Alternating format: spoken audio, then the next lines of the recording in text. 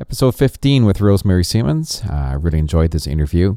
I wanted to make sure I had a chance to interview Rosemary when I was in Vancouver, and she happened to be in town. We made it work.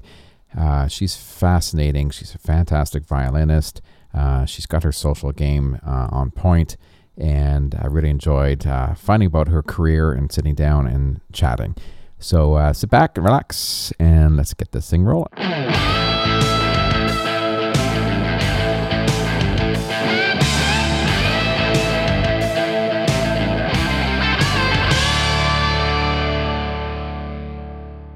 Okay, we're rolling, and we're in Burnaby. Yes, we are. This place is awesome. Thank you. And we're here with Rosemary. It's really neat to meet you. And to meet you. I have to admit, you're one of the coolest people on my Instagram page. And so when I knew I was coming out here, I said, I got to reach out. And I thought, I'd love to interview you. And awesome. You have a really interesting life, and you're a great player. And, thank you. And I enjoy you've got the Instagram and Facebook thing down. Well, we try. It's a full-time job. It is, isn't it? Absolutely. Holy smokes. I know. I'm thinking I can't keep up with all that, but I tried. You get home from a gala at 11 p.m. and then you're supposed to post yet, but it takes that dedication. Yeah. So you're a Manitoba girl, right? Were you born? Plum Coulee, Manitoba. Yes. Very small town in southern Manitoba. And your parents are farmers? Yes. My dad is 80 years old, still farms full time, and my mom was a music teacher. Oh, was she? Yep. So what's her main instrument? Piano, and she conducted a lot of choirs, but she heard me sing at like 1 and 2, and she knew that she thought I had perfect pitch at that point. And so at 3 years old, I remember my first memory was sitting in the kitchen, and she says, "Do you want to take violin lessons?" And I was like, "Sure." And she taught me piano from 3 as well, and she found a violin teacher for me at 3 years old, and that's where it all began. And she drove me from that farm to Winnipeg, which was an hour and a half each way, and we were sometimes going 4 to 5 times a week, from choir to piano to violin. Jeez, that's dedication. Her investment in time that allowed me to do what I love. Totally. Yeah. Well, you can see that now, that they really invested in what you do. They're wrapped around it like crazy. And totally. Yeah, that's pretty awesome. So 3 years old, violin. Did you start off? I started when I was 4. I started with the Suzuki method. I didn't actually do Suzuki, which we used some of those songs, but it wasn't Suzuki method. And I started, my teacher, she had never taken someone so young. So it took some convincing, actually. Yeah. And then my mom would teach me a lot by ear as well when I was home. So we would do a lot of hymns and stuff like that. And Sunday afternoons, I come from a big Mennonite family, and we would get together at my grandma's and sing hymns with like 60 people. So you'd hear the 4-part harmony. And so I'd start improvising on those hymns. And that's really where my love of improvising came from. Yeah. Yeah. So learning at that age, do you have your first violin? I do. Yes, I have mine too. It's a little tiny thing. I love. Every once in a while, where is it? I can't even remember where it is. I find it. It's like, I look at it, it's so small. I remember my first Suzuki little concert. I can't even remember. I don't think I even was starting in that course for more than a week or two. And my teacher said, well, we're having this little concert, and it was just not far away. And I went and played. And of course, you start with that, with a violin that has no strings, or it's just like a kind of like a fake violin. Oh, right? I've seen those. Yeah. And that's the only thing I remember about the Suzuki course, is standing on stage with maybe 30 other kids that are playing the violin. I'm the only one that has no strings. That's hilarious. But I played that thing like, I was making music, and I was the hit of the concert because everyone was pointing, look at that guy. And that's hilarious. And I can take myself there instantly. Huh. It's that memory that I don't remember anything else about taking that Suzuki course. I didn't take it very long. I had a teacher after that, and went for violin lessons, and I started. I was more, for me, I did a little bit of classical, but I pretty well ran it right into being a country fiddle player. Yeah. And then I started playing with my brother and sister when we had a little trio when we were young. But that's awesome. Learning at that age, I think I look back at it now. It's important. I think it's, as soon as you get old enough to be able to do something, I think it's good to get it in your hands. Absolutely. So it just becomes a part of you. Yeah. Because if you wait, people still are great players when they've started learning when they're 15, 16 or whatever. But there's something a little different that when you've learned right from that early, and it just becomes, like you said, it becomes a part of you. Totally.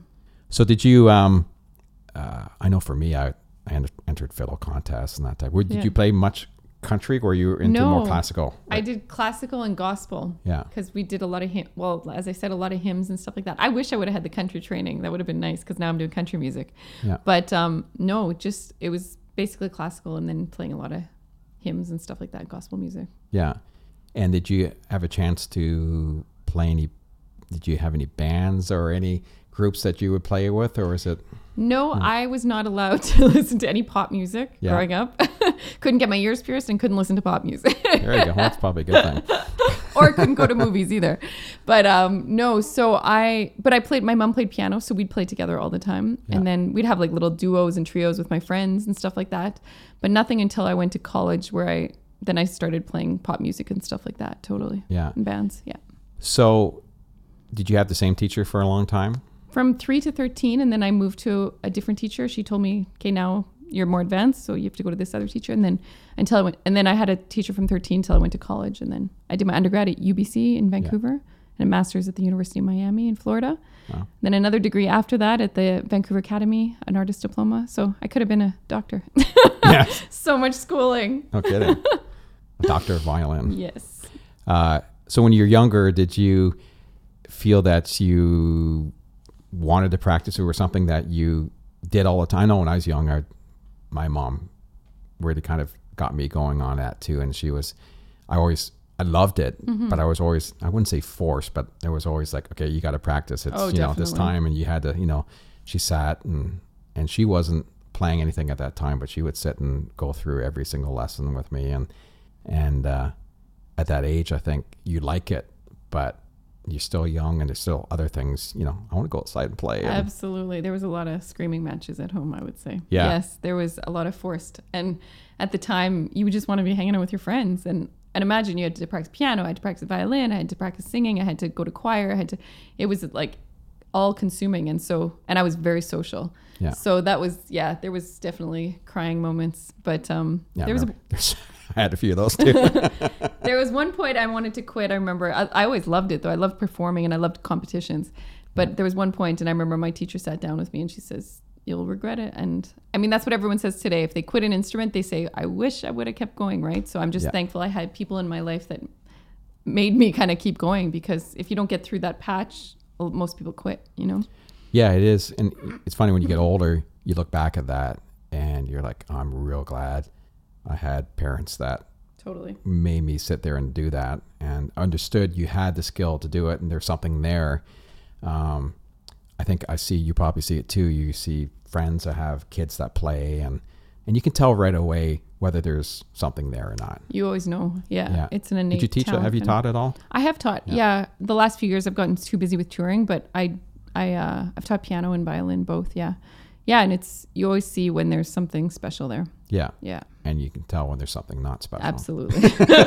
Absolutely. Those are the worst. I didn't do much teaching at all, because probably because I didn't have any students that I thought were, warranted a whole lot. So next week would come by, and it's like, okay, you haven't learned anything since last week. And it's like, oh, this is a waste of my time. I know. And you feel it's a waste of the parents' time too. They're spending money, and they're spending time. And if it's not there, I'm always pretty honest about that stuff. I would say, I don't think this is going to be the right thing. Yeah. And you see parents push kids a lot, and that's in everything. There could be gymnastics or sports, or you spend all this money, and then if there's not going to be any interest at all, you wonder why. Absolutely. Why you do it. But sometimes it's more for the parents than it is for the kids. Living through their children. Totally. So you mentioned you had, would you say you had a kind of a strict upbringing? Very strict, yeah. Very strict. In terms of, it was strict. Yeah. But yet free. I don't know. Weird kind of combo. But it was, I couldn't really go anywhere because I was on the farm. It's not like I could be in town and go be rebellious. That wasn't like that. So it was like, a lot of great musicians come from Manitoba. I think it's because it's freezing cold. So in the winter, there's nothing else to do. Yeah. And living on a farm, you're going to practice, you're going to play. And It's a great way to grow up, I think. I think so too. I grew up on a farm. You did? Yeah. Not a big farm, but we did a little. My parents bought a property in the country. I think probably just before I was born. They were just fixing it up to resell, and they ended up loving it and moved there. And the same thing I was talking about today on another podcast. There was nothing else to do. I mean, you go outside and play, but you weren't distracted by all the kids down the street playing soccer and all that. And there was just times, I think when I got to my early teens, that's when I really felt like I got focused on what I really liked, and I had interest in recording, and so you spent hours, you know. And absolutely. When did you feel do you remember a time where it went from being a chore to practice to really wanting to do it all the time? Maybe in college. Yeah. Like I sang in a choir, Mennonite children's choir, from like maybe grade 7 till I graduated, and that I did a lot of touring with them at a young age. So we went to Israel, we went to Asia, to Germany, all over, and that kind of, I love traveling, and that kind of got the travel bug in me. Yeah. And so I knew that I wanted to pursue music, and I didn't know if it was going to be piano or violin. And then my teacher just said, it's a lot easier to play violin because it's so easy to carry and all this kind of stuff. So that's when I decided to do violin, probably in grade 11 or so. Yeah.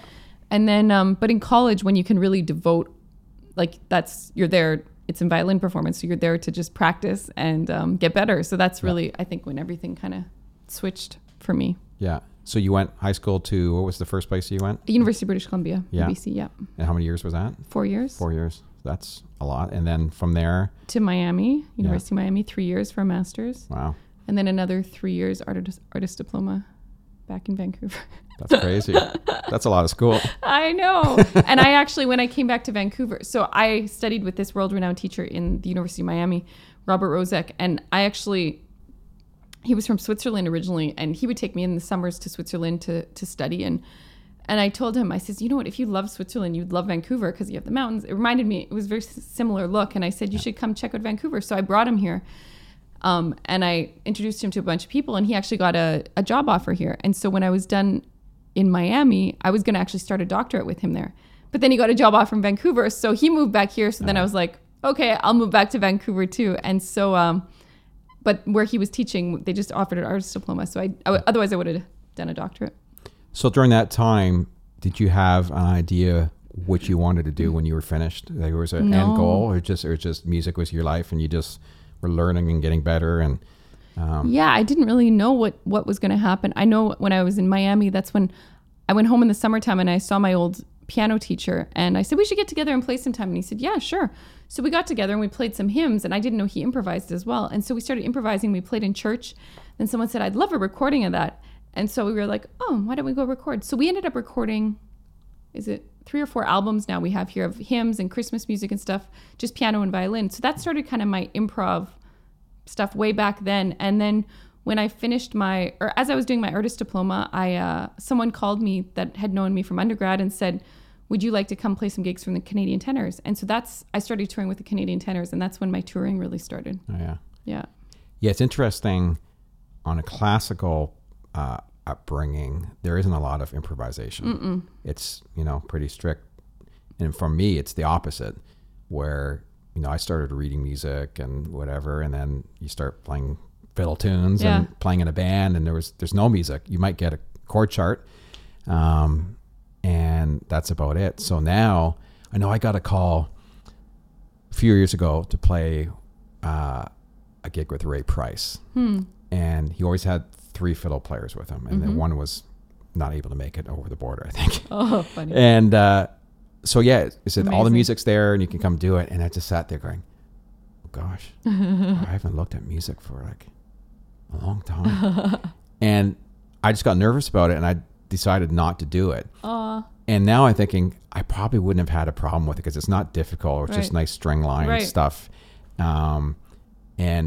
But it freaked me out a bit because it's like, I haven't looked at music for a long time. It's a different way to think and play. Yeah.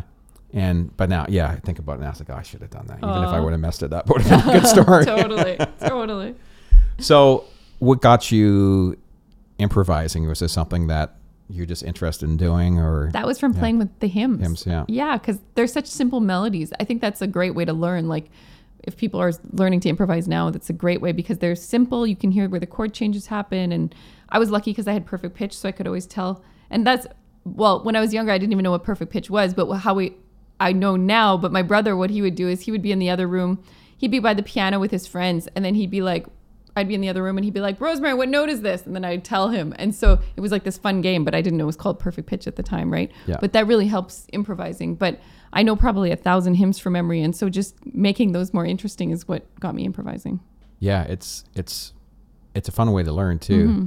I know I was just saying to Eli, I play a little bit of saxophone. Mm-hmm. The way I taught myself, I used to, back before CDs, the record player of Boots Randolph, this country sax player, and had this yakety sax. Mm-hmm. And that's the first tune I wanted to learn how to play. It's like, well, you don't play yakety sax off the top, right? You learn something simple. But I sat there, I know, for days and days and put the needle down. And it was difficult because you just have to listen to the first couple notes and okay, start again, and learn it, and it's like, oh God, it took forever. Mm-hmm. And but it really helped my improvisation chops because that's constant ear training, and that's how most people learn that. I know, totally. Yeah, it's a great way to learn. So you finish up with your degree here in Vancouver. Yep. And what did you decide to do at that point? Were you unsure?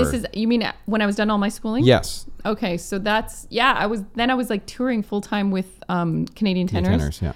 And then that was the first version of the Canadian tenors. And then the group that I was with, they changed their name to Destino. And so we just started touring full time through the US, through Canada. And so that was my main touring gig. And so did you like that? I love that. Yeah. That was like the group changed over the years. Started with 4 tenors, then 3 tenors, then 2 tenors. The solo tenor. Well, it was funny because my pianist and I, Roy, we have a duo, Roy and Rosemary. We were like, it started like 4, 3, 2, and then Roy and I started our own duo, and so now we're like tenor free. So there you go. Yeah, that'd be perfect. You should call it that. I know. So so that was where most of my touring experience came from, and then with Roy and Rosemary, now I do a lot of touring, and then I have a solo gig I do now. So the gig with Roy, I've seen videos and stuff of that online. It looks really great. Thank you. So how did that connection get put together?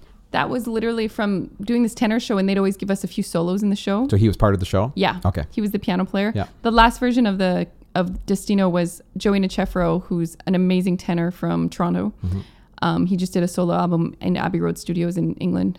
And Terrence Reddick, who's on Broadway, he was on Broadway in New York, and myself and Roy. So we toured a lot together. And so we had a lot of solos in that show, and then we just thought we should do our own album, and then that kind of took off, and then we started doing our own show. Yeah, it's a great combination. It's both great super players, and so what was it like putting that show together? Was it a difficult thing, or does it kind of come easy? Well, instrumental music, I was like, how can we make this show super interesting without singing a lot? We sing a little in the show. Yeah. And so we went to a show producer in Nashville called Tom Jackson. Mm-hmm. And he is like a guru for this kind of stuff. And so he's all about creating moments in the show. Yeah. And so we went to him for like 3 days, played through all our rep, and then told him our stories and told him everything. And then basically he helped us put a show together and when you create the right moments in the show, exactly, here you're going to get someone crying, here you're going to get someone laughing, here you're going to get a standing ovation, And so once he worked with us, then we had a solid, amazing show. And so we've toured, just this last year, we probably had about 50 dates through the US. And so we're really busy. And, the song that we both that our duo I would say it's kind of started from doing this song with Destino. It was Leonard Cohen's Hallelujah. We did it at all our shows, and we ended up doing a music video for that. And when Leonard Cohen passed away, our video actually went viral, and it has just almost 18 million views now. So, wow. Yeah. That's crazy. Yeah. So that was pretty cool. Yeah. And Tom, he's great. He's amazing. Yeah. Smart move to do that. Yeah. And I just probably get into that later, but I have a country group now, and I brought my songs for that to him as well, because he's just so good. Yeah. So good. Yeah. And sometimes it's hard when you're putting a show together, because you sing it from your end, right? Mm-hmm. And when you see it from the opposite side, it's always a completely different thing. That's always encourage everybody, videotape your shows Absolutely. constantly. It's because you'd be amazed what's happening. I do it all the time at our theater. I'm taping every single show, and I just go back and look, and it's like, I did that. Oh gosh. And then you just little tiny things even, and you think it's working, but absolutely. And people, they spend so much time on the music, but they don't think about the stuff in between, the talking and stuff. And that's what captures people. Yeah. It's the storytelling. Yeah, because I wouldn't say audiences are dumb. I'm not going to say that. That's what Tom Jackson says. Okay. Okay, audiences are dumb. I just said it. But it's true. They don't. I've seen it over and over again, especially having the venue, our theater, where you've seen some shows come in and you see some of your musicianship sometimes. And I sit back and go, oh my God, these people are going to freak out. And we've had a couple times. We had this one drummer in the show, and he was filling in. He's from Detroit. And it was for a kind of old rock and roll show. Mm-hmm. And this guy just does the show. There's no really set list. It's just like we're playing Rock Around the Clock. We're playing an Elvis song. We're playing, the standards that you think everyone should be able to jump in and know. Right. He didn't know these songs. And lots of times he didn't know if we were in 3/4 or 6/8. Oh, no. He was playing straight 4/4. He had no idea. And he looked so intense when he was doing it, because he was sweating and just like he had looked like a deer in the headlights look, right? And people came off during intermission. It came up to me, and I'm thinking, oh, here it comes. I could see a few people come up, and the first guy was like, yeah, that drummer. I'm thinking, oh, here it comes. He's fantastic. Oh no. Yeah, and I'm like, oh, really? And he was. I think he probably was an okay drummer doing what he knows what to do. But he had no idea. Oh, my word. But it was his body language. It was the way he played. It's the way he presented himself that people... Charismatic. They don't know. They were looking at him and said, wow, look at that guy. He looks like he's having a great time. Right. He's got so much energy. Right. Mind you, he was just crapping his pants. Oh, my word. That is so funny. But it's true. And I've seen it over and over again now where... Yeah, you can spend forever getting every single note perfect and playing super, super fancy or over-the-top stuff. Mm-hmm. And unless your audience is super sophisticated, they don't get it half the time. But they like the story that goes into the song, or they like, whatever way you can set it up, or like you said, as it gets to a point where you can hit them something fast and then bring it down and something very emotional. I think emotion... in playing is way more important than playing itself. Absolutely. And like Roy and I do a really cool thing in our show where we actually write a song for the audience. And so let's say we're in some city and we say, okay, we're going to write a song for you. And we just say, give us words or descriptions. Could be about your town or about anything. And so we get all kinds of words, from like rainforest to waterfall to snow to blah, blah, blah. And then we'll pick about 4 words and then we'll take them on a journey. We bring them into our creative process, which you don't get to see very often. Yeah. So that's really cool. And we also take requests from the audience, which they love, because it puts us on the seat of our pants, and you never know what's going to happen, and it's really fun, but it really brings them into the show. Yeah. So how long have you been doing that now our first album, Once Upon a Dream, came out in 2012. So it's a few years now. Yeah. Yeah. And you said about 50 dates so far this year you've been doing? Yeah. Pretty busy. I see you were you did some cruising. We did some cruises as well. Yeah, we were the main entertainment for like a Regent cruise. We did about 7 cruises. Yeah. Yeah. Did you like that? Yeah, it's fun. Yeah. It's this sounds bad, a little bit boring, because like you're there for a week and you play like 2 shows for 45 minutes each. So if you're there with like your family and stuff, it'd be awesome. But otherwise you're just like, okay, cruising here. And, but you get to see some beautiful places and stuff. But yeah, I've done a bunch. The fellows I was talking to you earlier about the Owen and Night show, Frankie Valley, they were on Norwegian for a long, long time. So bunch of the guys I know, they would be on for like 6 months, a year. My word. Oh, my word. Oh, I couldn't do that. No, not for me. It would drive me absolutely crazy. And same thing, they would do a bit in the preview night, and then they'd have one show. And it's like... I know. And you think it'd be awesome. It sounds glamorous, and the first couple are awesome, but then I think if you'd have to do it over and over and over, it would get tiring. Yeah, if I was on a ship, I wanted a gig that I'm playing all the time. And they have quite a few of those entertainers. There's quite a few there's always a string quartet of some sort. Yep. And they always seem to be Ukrainian or Russian. Or, absolutely. Yeah, I'm not sure. I don't know why. And there's always girls that wear really short skirts. Yep. Yeah. So, yeah, it's like every ship you go on, it's like, did I see your sister on the last? Yep.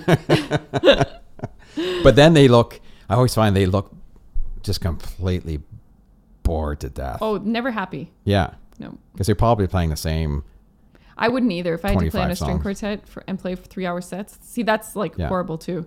So I think we have what we do. So. Oh yeah, it's a great way to do it. And, it's your show. You can put together what you want to do, and as long as like a couple a year, perfect.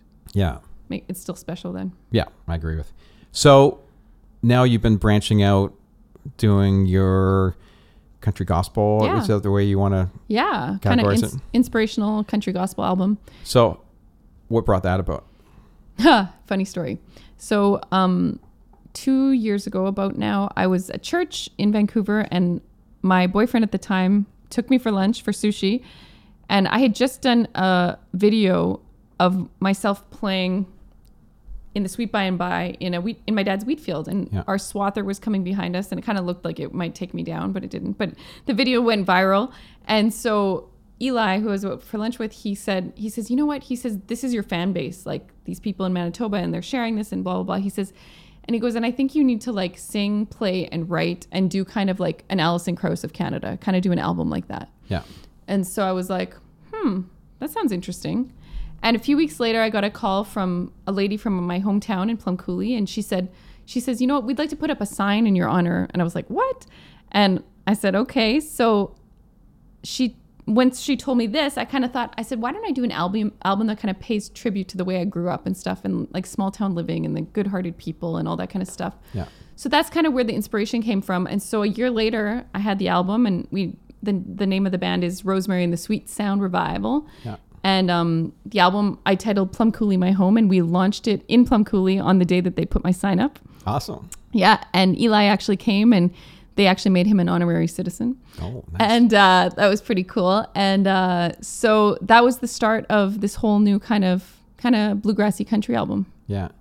So putting that together, that must have been, obviously you grew up playing hymns and all that, so you've got that background in there, but what was it like hitting into a little slightly different type of music? Yeah, it was cool because all these new things, like from writing, I'd kind of written a little when I was younger and stuff like that, but nothing ever seriously. And so I started calling up people and say, hey, do you know some people in Nashville I could write with? So I went to Nashville. I ended up getting to meet like some of the coolest people, like from Carl Jackson. He ended up playing on the album and writing with me on it. And he's Grammy Award winning, and he toured with Glenn Campbell for 15 years, produced his last album. Yeah. And so wrote with him. And it's a funny story. When I was at the University of Miami, there was a fiddle teacher that came in, and I was asked to pick him up from the airport. And so I go to pick this guy up, and it happened to be my birthday. And so it's this old guy with this big beard and stuff like this, and pick him up. And I didn't know that much about fiddle music at the time. And I remember saying to him, I said, oh, it's my birthday today. He's like, you picked me up on your birthday? He's like, here's $20. And I never forgot it. Mm-hmm. And then I saw him play and do this masterclass, and I was like, man, if I ever get into country music, I'd love to take some lessons from him. Yeah. So fast forward to this, and I thought, man, I wonder if I could have some lessons with him. So I found a mutual contact on Facebook and said, do you have this person's number? And he said, yeah. So I call up this fiddle player, and I said, hey, do you think I could have a lesson with you? And he says, yeah, when are you coming in? I said, I don't know if you remember me. I picked you up from the airport. You gave me $20. He says, yeah, darling, I do remember you. And I said, well, I'm coming in. I said, coming in tomorrow. And I said, could I have a lesson? He says, absolutely. He says, do you want to come straight from the airport? And I said, sure. So I go to this guy's place, and it was amazing. He lives in this kind of little kind of cabin place, and he's outside, a big beard, and he's drinking one of these bottles of Coca-Cola. And he's like, you only drink the Coke that's in the bottles. He's like, this is the best. It's from Mexico. And he's like, it's the best Coca-Cola you can ever have. And anyway, so this was the person I was taking lessons with was legendary Buddy Spiker. Yeah. And he's like one of the greatest fiddle players ever. He was one of the first people at the Opry, and like just played with, you name it, Bill Monroe, all these people. Yeah. And so he became a very good friend through this whole process, and he ended up helping me arrange and played on my album.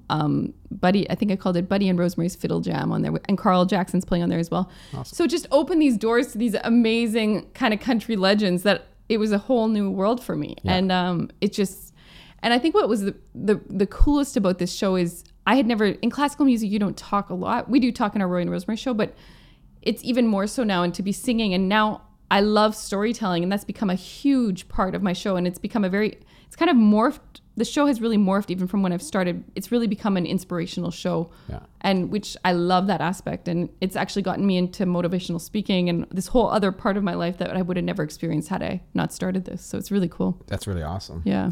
And I think, that comes hand in hand because that style of music is about storytelling. It is. And about real people and coming from rural Manitoba. Yeah. That's, it just makes sense. Totally. And I remember I went to a Dolly Parton show here about a year and a half ago, and it was at, I think, Rogers Arena or something like that. And I remember her songs were so short. They were literally like 2 minutes long, 2.5 minutes. It was all storytelling. And there were thousands of people there, and it felt like there was 5 people there. Yeah. And I thought, this is like the greatest example of how a show should be. And so I really take inspiration from that as well, because that's what it really connects people. And I'll never forget it. It was the greatest show I've ever been to.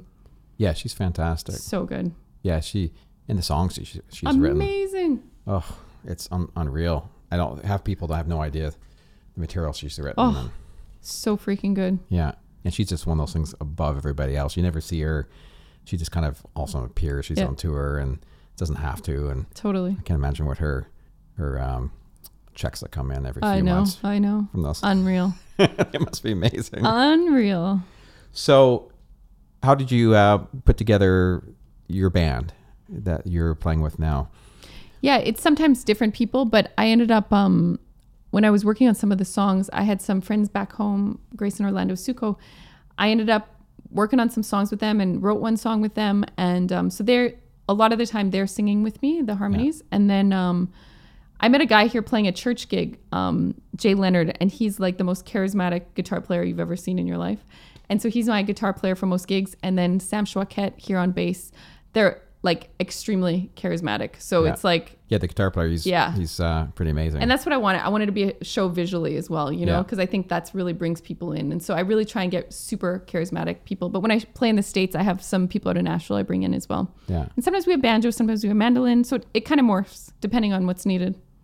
So is your focus now a bit more with that, or you just it's a bit of everything, I guess, right? It's a bit of everything, absolutely. I just started a gospel YouTube channel as well, but I think the Sweet Sound Revival is I'm getting a lot of gigs from that. But like this last weekend was gala season, or this last week I played like from Variety Gala to I played Ronald McDonald House to Fraser Institute, you name it. So we had so many galas this last week, and that I did Rosemary and Friends. So I brought in opera singers from Toronto. I brought in, So my life is kind of a mix of everything. And kind of when I get a call for a gig, I see what's the audience going to be like? What are they after? And then I kind of put the music that would fit best. And I love doing that. It's kind of like music curating, and because you want the right fit. Yeah. And it's nice that I can pull on different things. So are you booking yourself, or do you have an agent? I have a manager in Winnipeg, Dale Penner.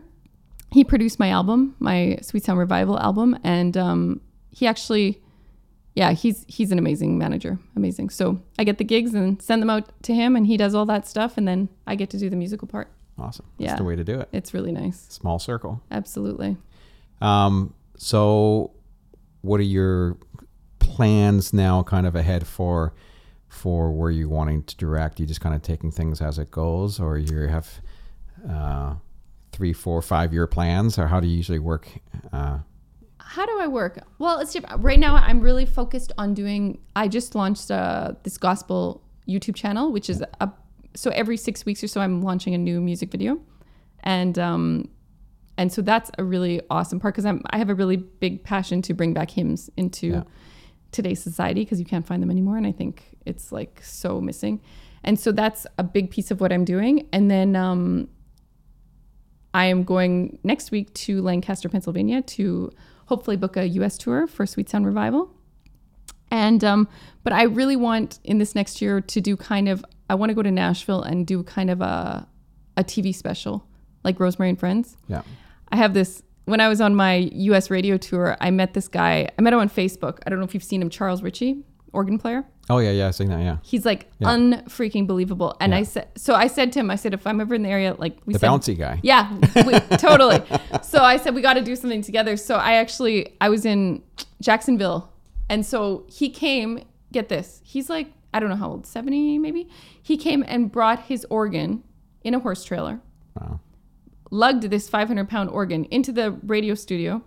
And we shot like 3 videos together. And so our first one, we had over 1 million views on Facebook. And so I love connecting with him, but him and Carl Jackson. And I want to do a special Rosemary and Friends in Nashville in a barn. It doesn't have to be in Nashville, but I want a really beautiful, almost like your setting, you know? My place, I know, that's what I was thinking when I saw that. Because my whole thing is like country chic. Yeah. And so I want a barn, I want chandeliers, I want that. And then I want to bring in all these amazing special guests and feature people. Yeah, it's a great idea. In different styles, yeah. So that's my goal, do a DVD of it. Your social media skills are really great. Thank you. So how did that start? What was the first thing you kind of hopped in on? Was it a Facebook thing? Good question. Probably Facebook, yeah. And then Instagram and YouTube. And I mean, way back it was, what was it called? MySpace? Yeah. Oh gosh. It's funny because I think my MySpace account still is out because I never deleted it. It's still right. there. Mine probably too. I don't think I even know how to log into it. Same. I had a friend who thought if you had enough friends on MySpace that you'd become really, his band would become really popular. Oh, really? So I'd be on tour with him and he just spent hours, liking people, whatever you did. I don't think he liked it. I'm not sure. I can't remember. Yeah, I don't know how it worked, but he spent hours That's and hours hilarious. and hours and it did nothing. Oh my gosh. And, but he was convinced that, if you got enough people on MySpace, and then MySpace just completely died.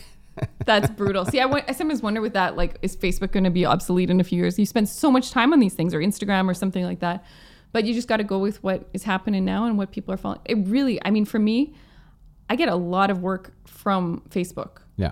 Because people see me in different venues, and they think, oh, okay, she could be fit for this. And I really try and be authentic and share stories that happen in real life, And I think that's probably, like, that's a big comment I've had from a lot of people, that it just doesn't seem fake. Yeah. Or not. Yeah, not at all. I know you do a lot of videos, or you used to, I think, more in the past, where you just, wherever you were, you'd have your violin. Bring my violin, yeah. Yeah. So is that a common thing? Yeah. You just always have it with you? Yeah, I have my violin everywhere, and I try and like touch people, inspire people with music around. I've had some really cool experiences from playing at the Coliseum. Yeah. I was there for a gig at the Vatican, and on the way to the Vatican, my parents were there, and he said, "Oh, Rosemary, I'd really like to come to go see the Coliseum." And I said, "Sure." I said, "Let's stop there on the way." So we go to the Vatican or to the Coliseum, and I asked the tour guide, I said, could I play a song at the Coliseum? And he said, "Let me go ask the police." And so he went. He comes back, and he says, "They said you can't, but I'm sure if you do it when there's not too many people, it probably is fine." Yeah. I said, "Okay." So we're done our tour. I said, "Dad, could you film me?" And he said, "Yeah, sure."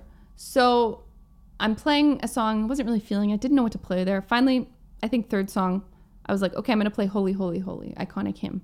So my dad's filming me. I have my eyes closed. Last note, I open my eyes, and what do I see? 3 policemen looking at me. Oh, yeah. And so they're like, come with me. And I was like, oh, my word. And meanwhile, I'm actually on my way to the ambassador of Rome's house for a concert. Wow. So I'm thinking, I'm going to have to call him to get me out of jail or something like this. Yeah. And so, and my mom starts arguing with the police officer that we're not done our tour. And I'm like, "Mom, keep your mouth shut. You do not want to be arguing with these people." And I was like, oh, my word. So we go to the office, and I talked to one guard, second guard, third guard. And so finally he took my phone. He deleted my videos. Went to recently deleted those, and proceeded to escort us out of the Coliseum. So yes, we did get kicked out of the Coliseum for playing a hymn. But on my way to that security office, I had sent one to Eli. So you can find that on YouTube. Okay. You got it out right away. I got it. So that was really, really an interesting story. Well, it's neat because, I saw quite a few of them, and every once in a while I'd say, oh gosh, I wouldn't. There's something, my personality wouldn't do that, right? And And I look at it and go, wow, that's really great. I mean, that just wasn't something I would think of doing, right? Well, it was so cool because I didn't realize at the time because I had my eyes closed, and I look at the video later and there's a man standing next to me and he's just crying the whole time. So you never know how you're going to touch people. Yeah. And there was I wanted to share one other story with you. There was this really cool, I was on tour in the US and I was in Wisconsin Dells and I was at a Cracker Barrel restaurant. And there was this man sitting by himself and he had a veteran's hat on, and I thought, he just kind of looked lonely, and I was leaving and he said, "Are you playing here anywhere?" And I said, "No, but I'm off to the next city." And I was leaving the restaurant and my dad was there with me, and I said, "This guy just looked really sad. I thought, I feel like I should play something for him." And he says, "If you feel that, go back." So I go back and I said, "Hey, are you a veteran?" He said, "Yeah, I am." I said, "Would you mind if I played you something?" And he said, "No, I would love it." So there I played, just by myself, I played America the Beautiful for him. And, the kitchen staff came out and everyone came out and he was so touched. And I gave him a CD, and I actually got an email from him the next day. And I'll just read you what he said to me. He said, "Rosemary, what an honor it was for me to be recognized by you at Cracker Barrel in Wisconsin Dells. You were not aware of just how much it meant to me. The night before, I had prayed for God to take away the pain I was in, both emotionally and physically, and you were the answer to that prayer." So you never know when you do little things for people how it's going to affect them. And I think that's kind of what one of my big goals, why I do music. I kind of have this play it forward, mentality where that's the end goal. You want to touch people through music. Yeah, and there's such a connection that way. I know at our theater, we have a loyal fan base there, and we have a lot of people who come, we see them 8 times throughout the summer or whatever. They come over and over again.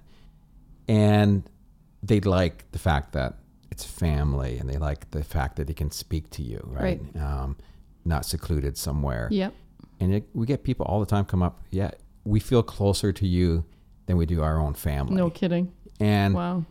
Those moments, like the one you just said, and people come up and tell you those type of things, really means a lot. I mean, you could feel that, how powerful it is. And even Chilliwack the other night with this Hank Williams show we're touring with, this guy came up to me and said, "Yeah, I'm really I've never been here before to the theater." He's probably lived in Chilliwack his whole life, probably never seen anything at the theater he wanted to go to, but he wanted to see this Hank Williams thing. Probably grew up listening to Hank Williams. And then he said, "Yeah, my neighbor brought me." And I looked over, "Oh, isn't that nice?" And I didn't realize the lady next to him was a neighbor. I wasn't putting the two of them together until she looked, and she just had this big smile on her face, right? And I'm thinking, how awesome is that? He's your neighbor, lives next to this older fellow. He could probably be on his own. Right. And he wanted to see this Hank Williams thing, and she brought him. That's so cool. Yeah, and I'm thinking, that's why we do this type of stuff, right? And that's the stuff that stays with you and totally and means a lot. So, I can totally relate with those things. So, you had an interesting story I was going to want to mention about losing your violin. Oh my word, that was insane. Where'd your violin? How'd you find your violin that you have now? So my violin is from 1714, made in Paris. Was said to have played in King Louis XIV's orchestra. Wow. I named it Sparkle, and because I love sparkly things, and it was bought by a very generous patron, and it was purchased in Switzerland at a very famous violin shop. And when I was studying at the University of Miami, there was an amateur violinist and his wife who came to watch some of my concerts in Switzerland. Okay, so as I said earlier, my teacher brought us to Switzerland in the summertime, and so they were there watching some of my concerts. And after one of my shows, he came up to me and he said, "Rosemary, I want to buy a bow for investment purposes." I said, "Okay." I said, "We're in Lausanne. It's the greatest shop in the world here where I got my violin." I said, "I'll try some bows out for you." So I spent the day doing that. And at the end of the day, I said, "Peter, found the best bow for you." And he says, "You're sure, Rosemary?" I said, "Yeah."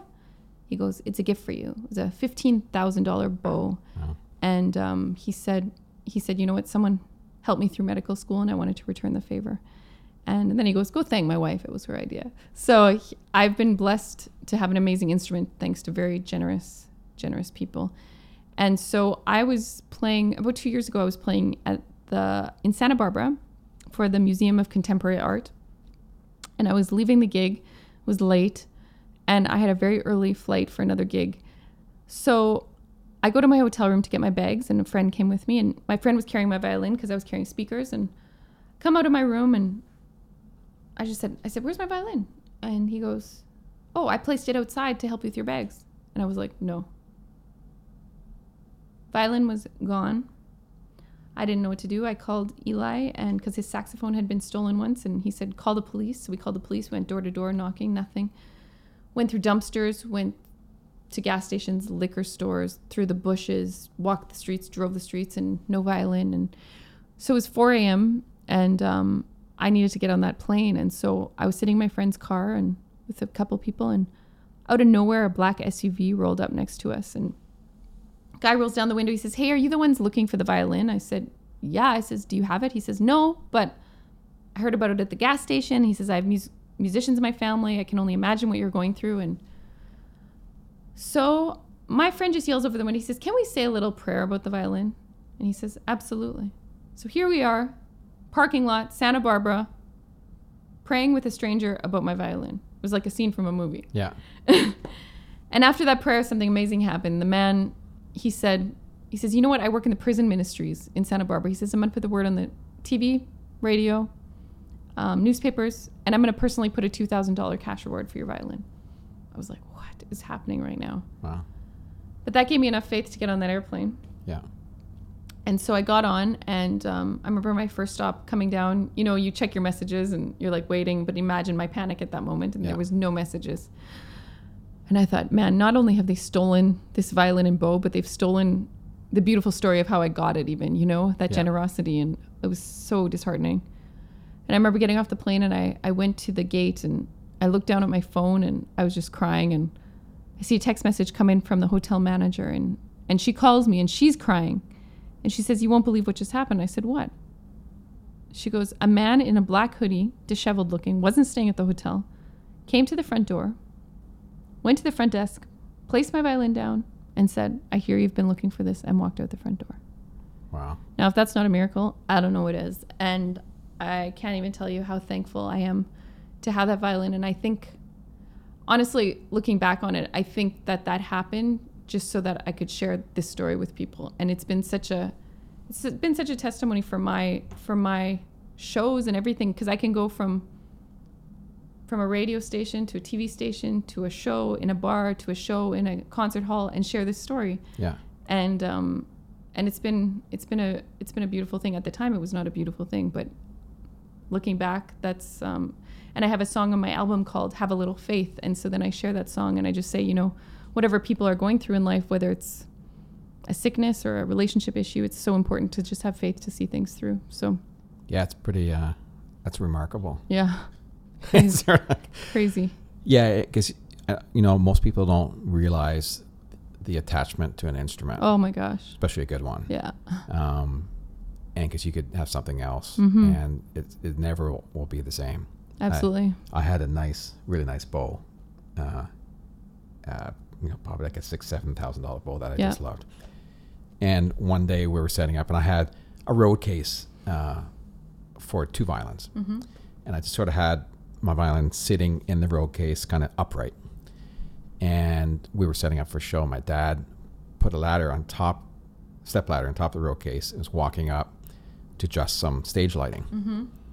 Sure enough, second step in, his foot slips through. Snap goes the bow right through the bow. No. Yeah, completely in half. Oh my word. No. And I was like, and it was like, uh-oh. Oh. And if it wasn't that it was my dad, I would have probably just, I mean, I freaked enough, but it wasn't, it's like, what can I do? Yeah. That was a mistake. And I love that. You know, that bow was just like, oh gosh. And I've just been playing crap bowls ever since. Oh no! Oh no! A good friend of mine, good fiddle player. His name's Donnie Reed.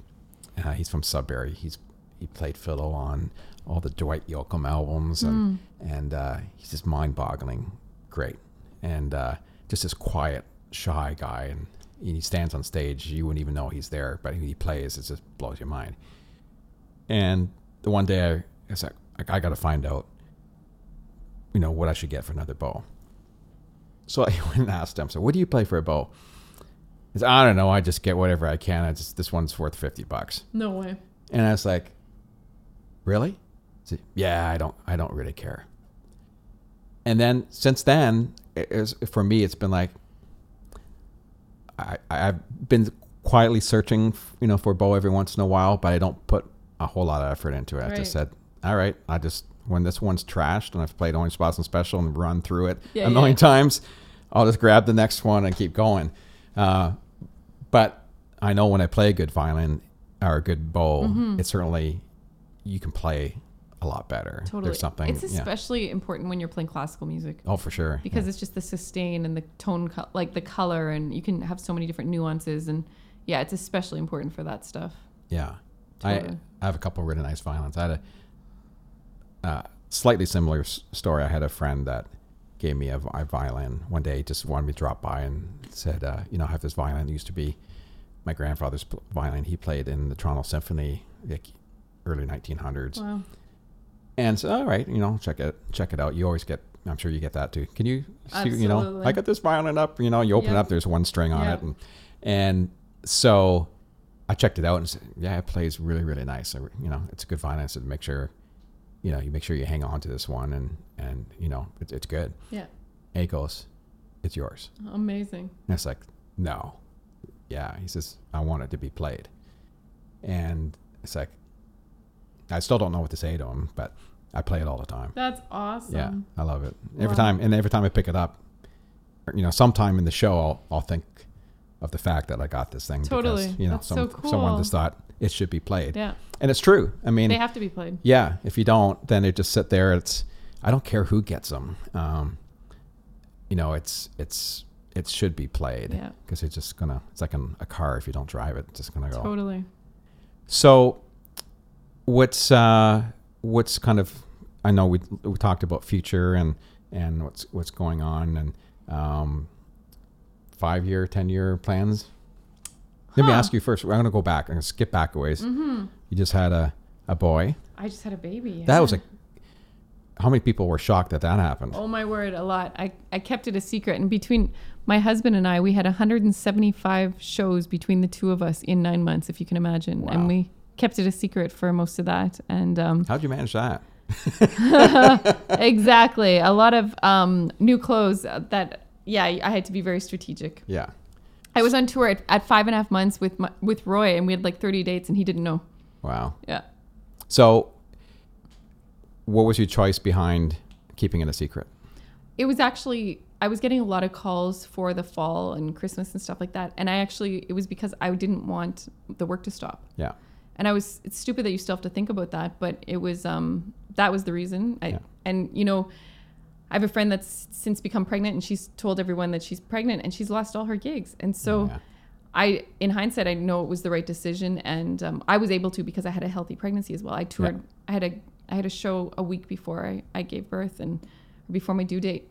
And so I was very fortunate because that worked. But that was the reason. And then it just kind of kept going and going and going. And I was like, well, now let's just wait till the end. And then I ended up writing a song for the birth and revealing it through social media. So that's awesome. Yeah, no, because I seen it pop up. And I was kind of, you're flying through stuff, and I was like, I went back and go, what?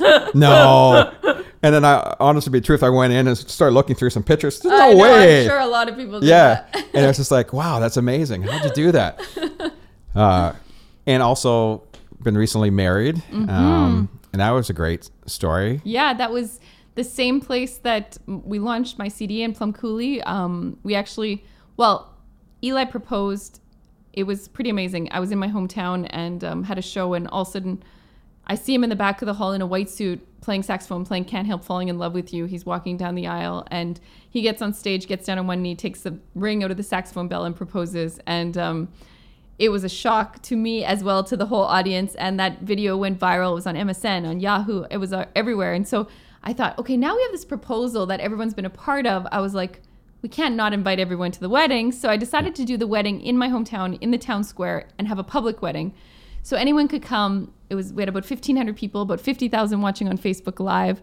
Wow. And we had 28-person wedding party, and they were mostly musicians from around the world. And so they sang themselves up the aisle.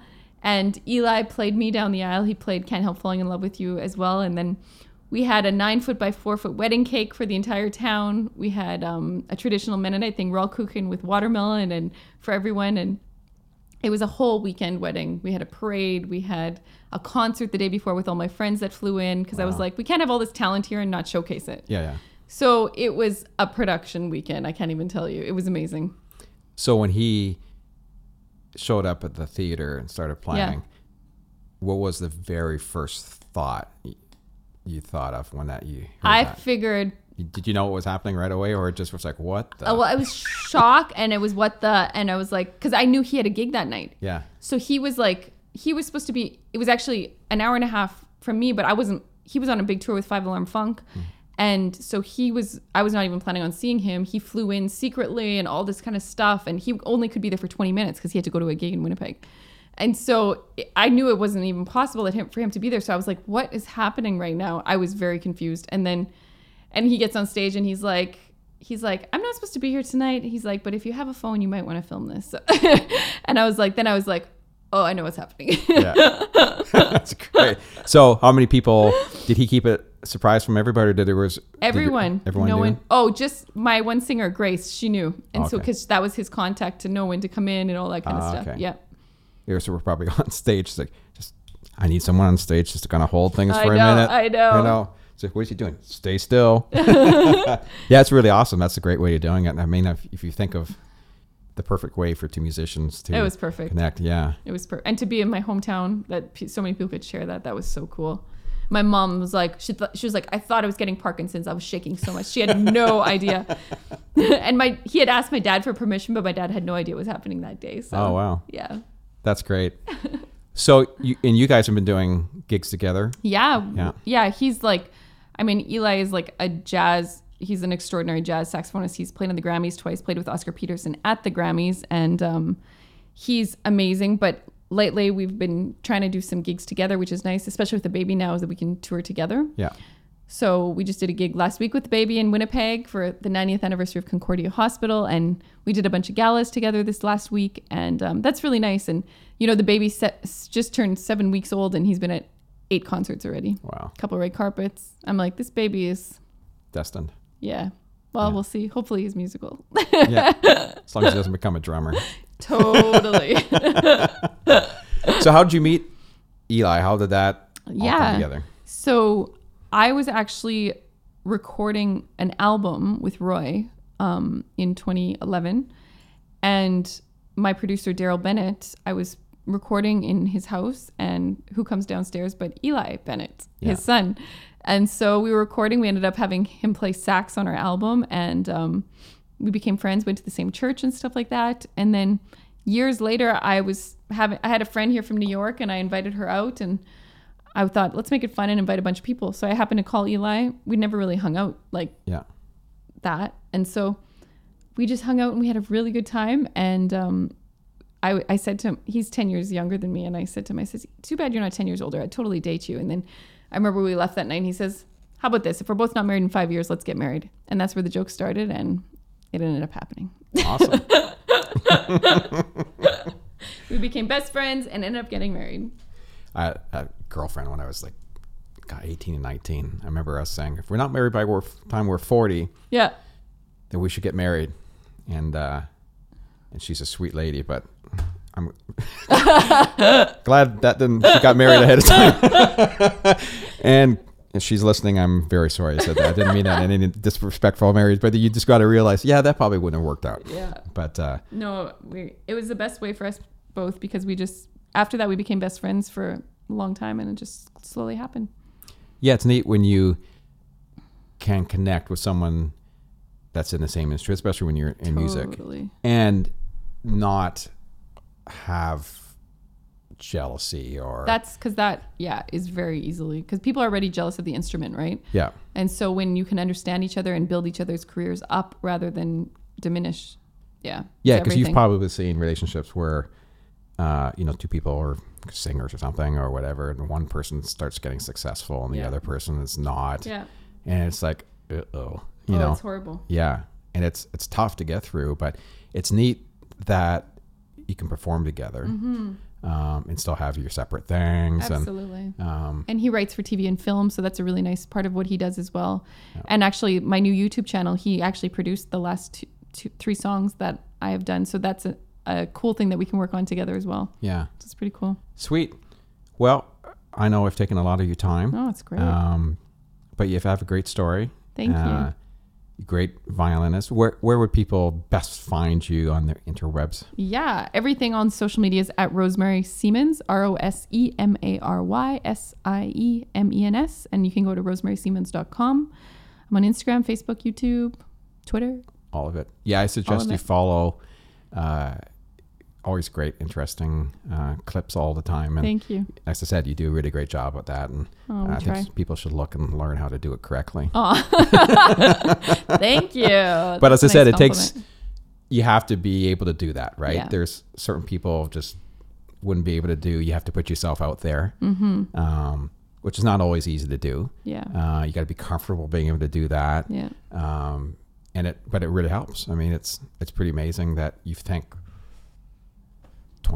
15 years ago you can't do any of that. No, none of that. And now, like, my mom comes here and we do a live stream of hymns with my mom, like all these things that you could have never done. And it's so cool that people can come. Like, I love that, because if you want to, like, I love doing the random acts of kindness for people, so I can do that, but I don't just share it with them anymore. You can share it with everyone. Yeah. And hopefully inspire a lot more people. And podcast wise, I've been just kind of podcasting with people I know. Mm-hmm. Yesterday, Aaron Puchette was the first time I podcasted someone I didn't know. But coming here today, seeing you on social media, I felt like I kind of knew you already, totally, right? There was, and that's, I think people, when they see that and come to see you live, that's a nice connection. Absolutely. Because you don't have to gain that trust or that they've got a connection with you already. And I think for the show wise, it really means more. And people seeing it for the first time, it's great for them to go and check it all out and become a part, because they feel like the show continues, right? Absolutely. That's a good point. Yeah. And it's so nice also that you can be in touch with fans after. Yeah. That's really cool. Yeah, because there's some really great people out there. I mean, they really, some crazy ones, but there's also some really great people that and travel to see you, and I'm sure you get all that. So it was. I'll leave you with one cool story. I was in Hannibal, Missouri, this winter, and this woman came up to me crying after the show, and I was like, "Are you okay?" And she says, "I got to tell you something." I says, "What?" She says, "My sister heard your song, Have a Little Faith," and she said her husband had just committed suicide. She was addicted to opioids. And she sent me this message that this song saved her life. And she says, and I came to your show today to tell you that.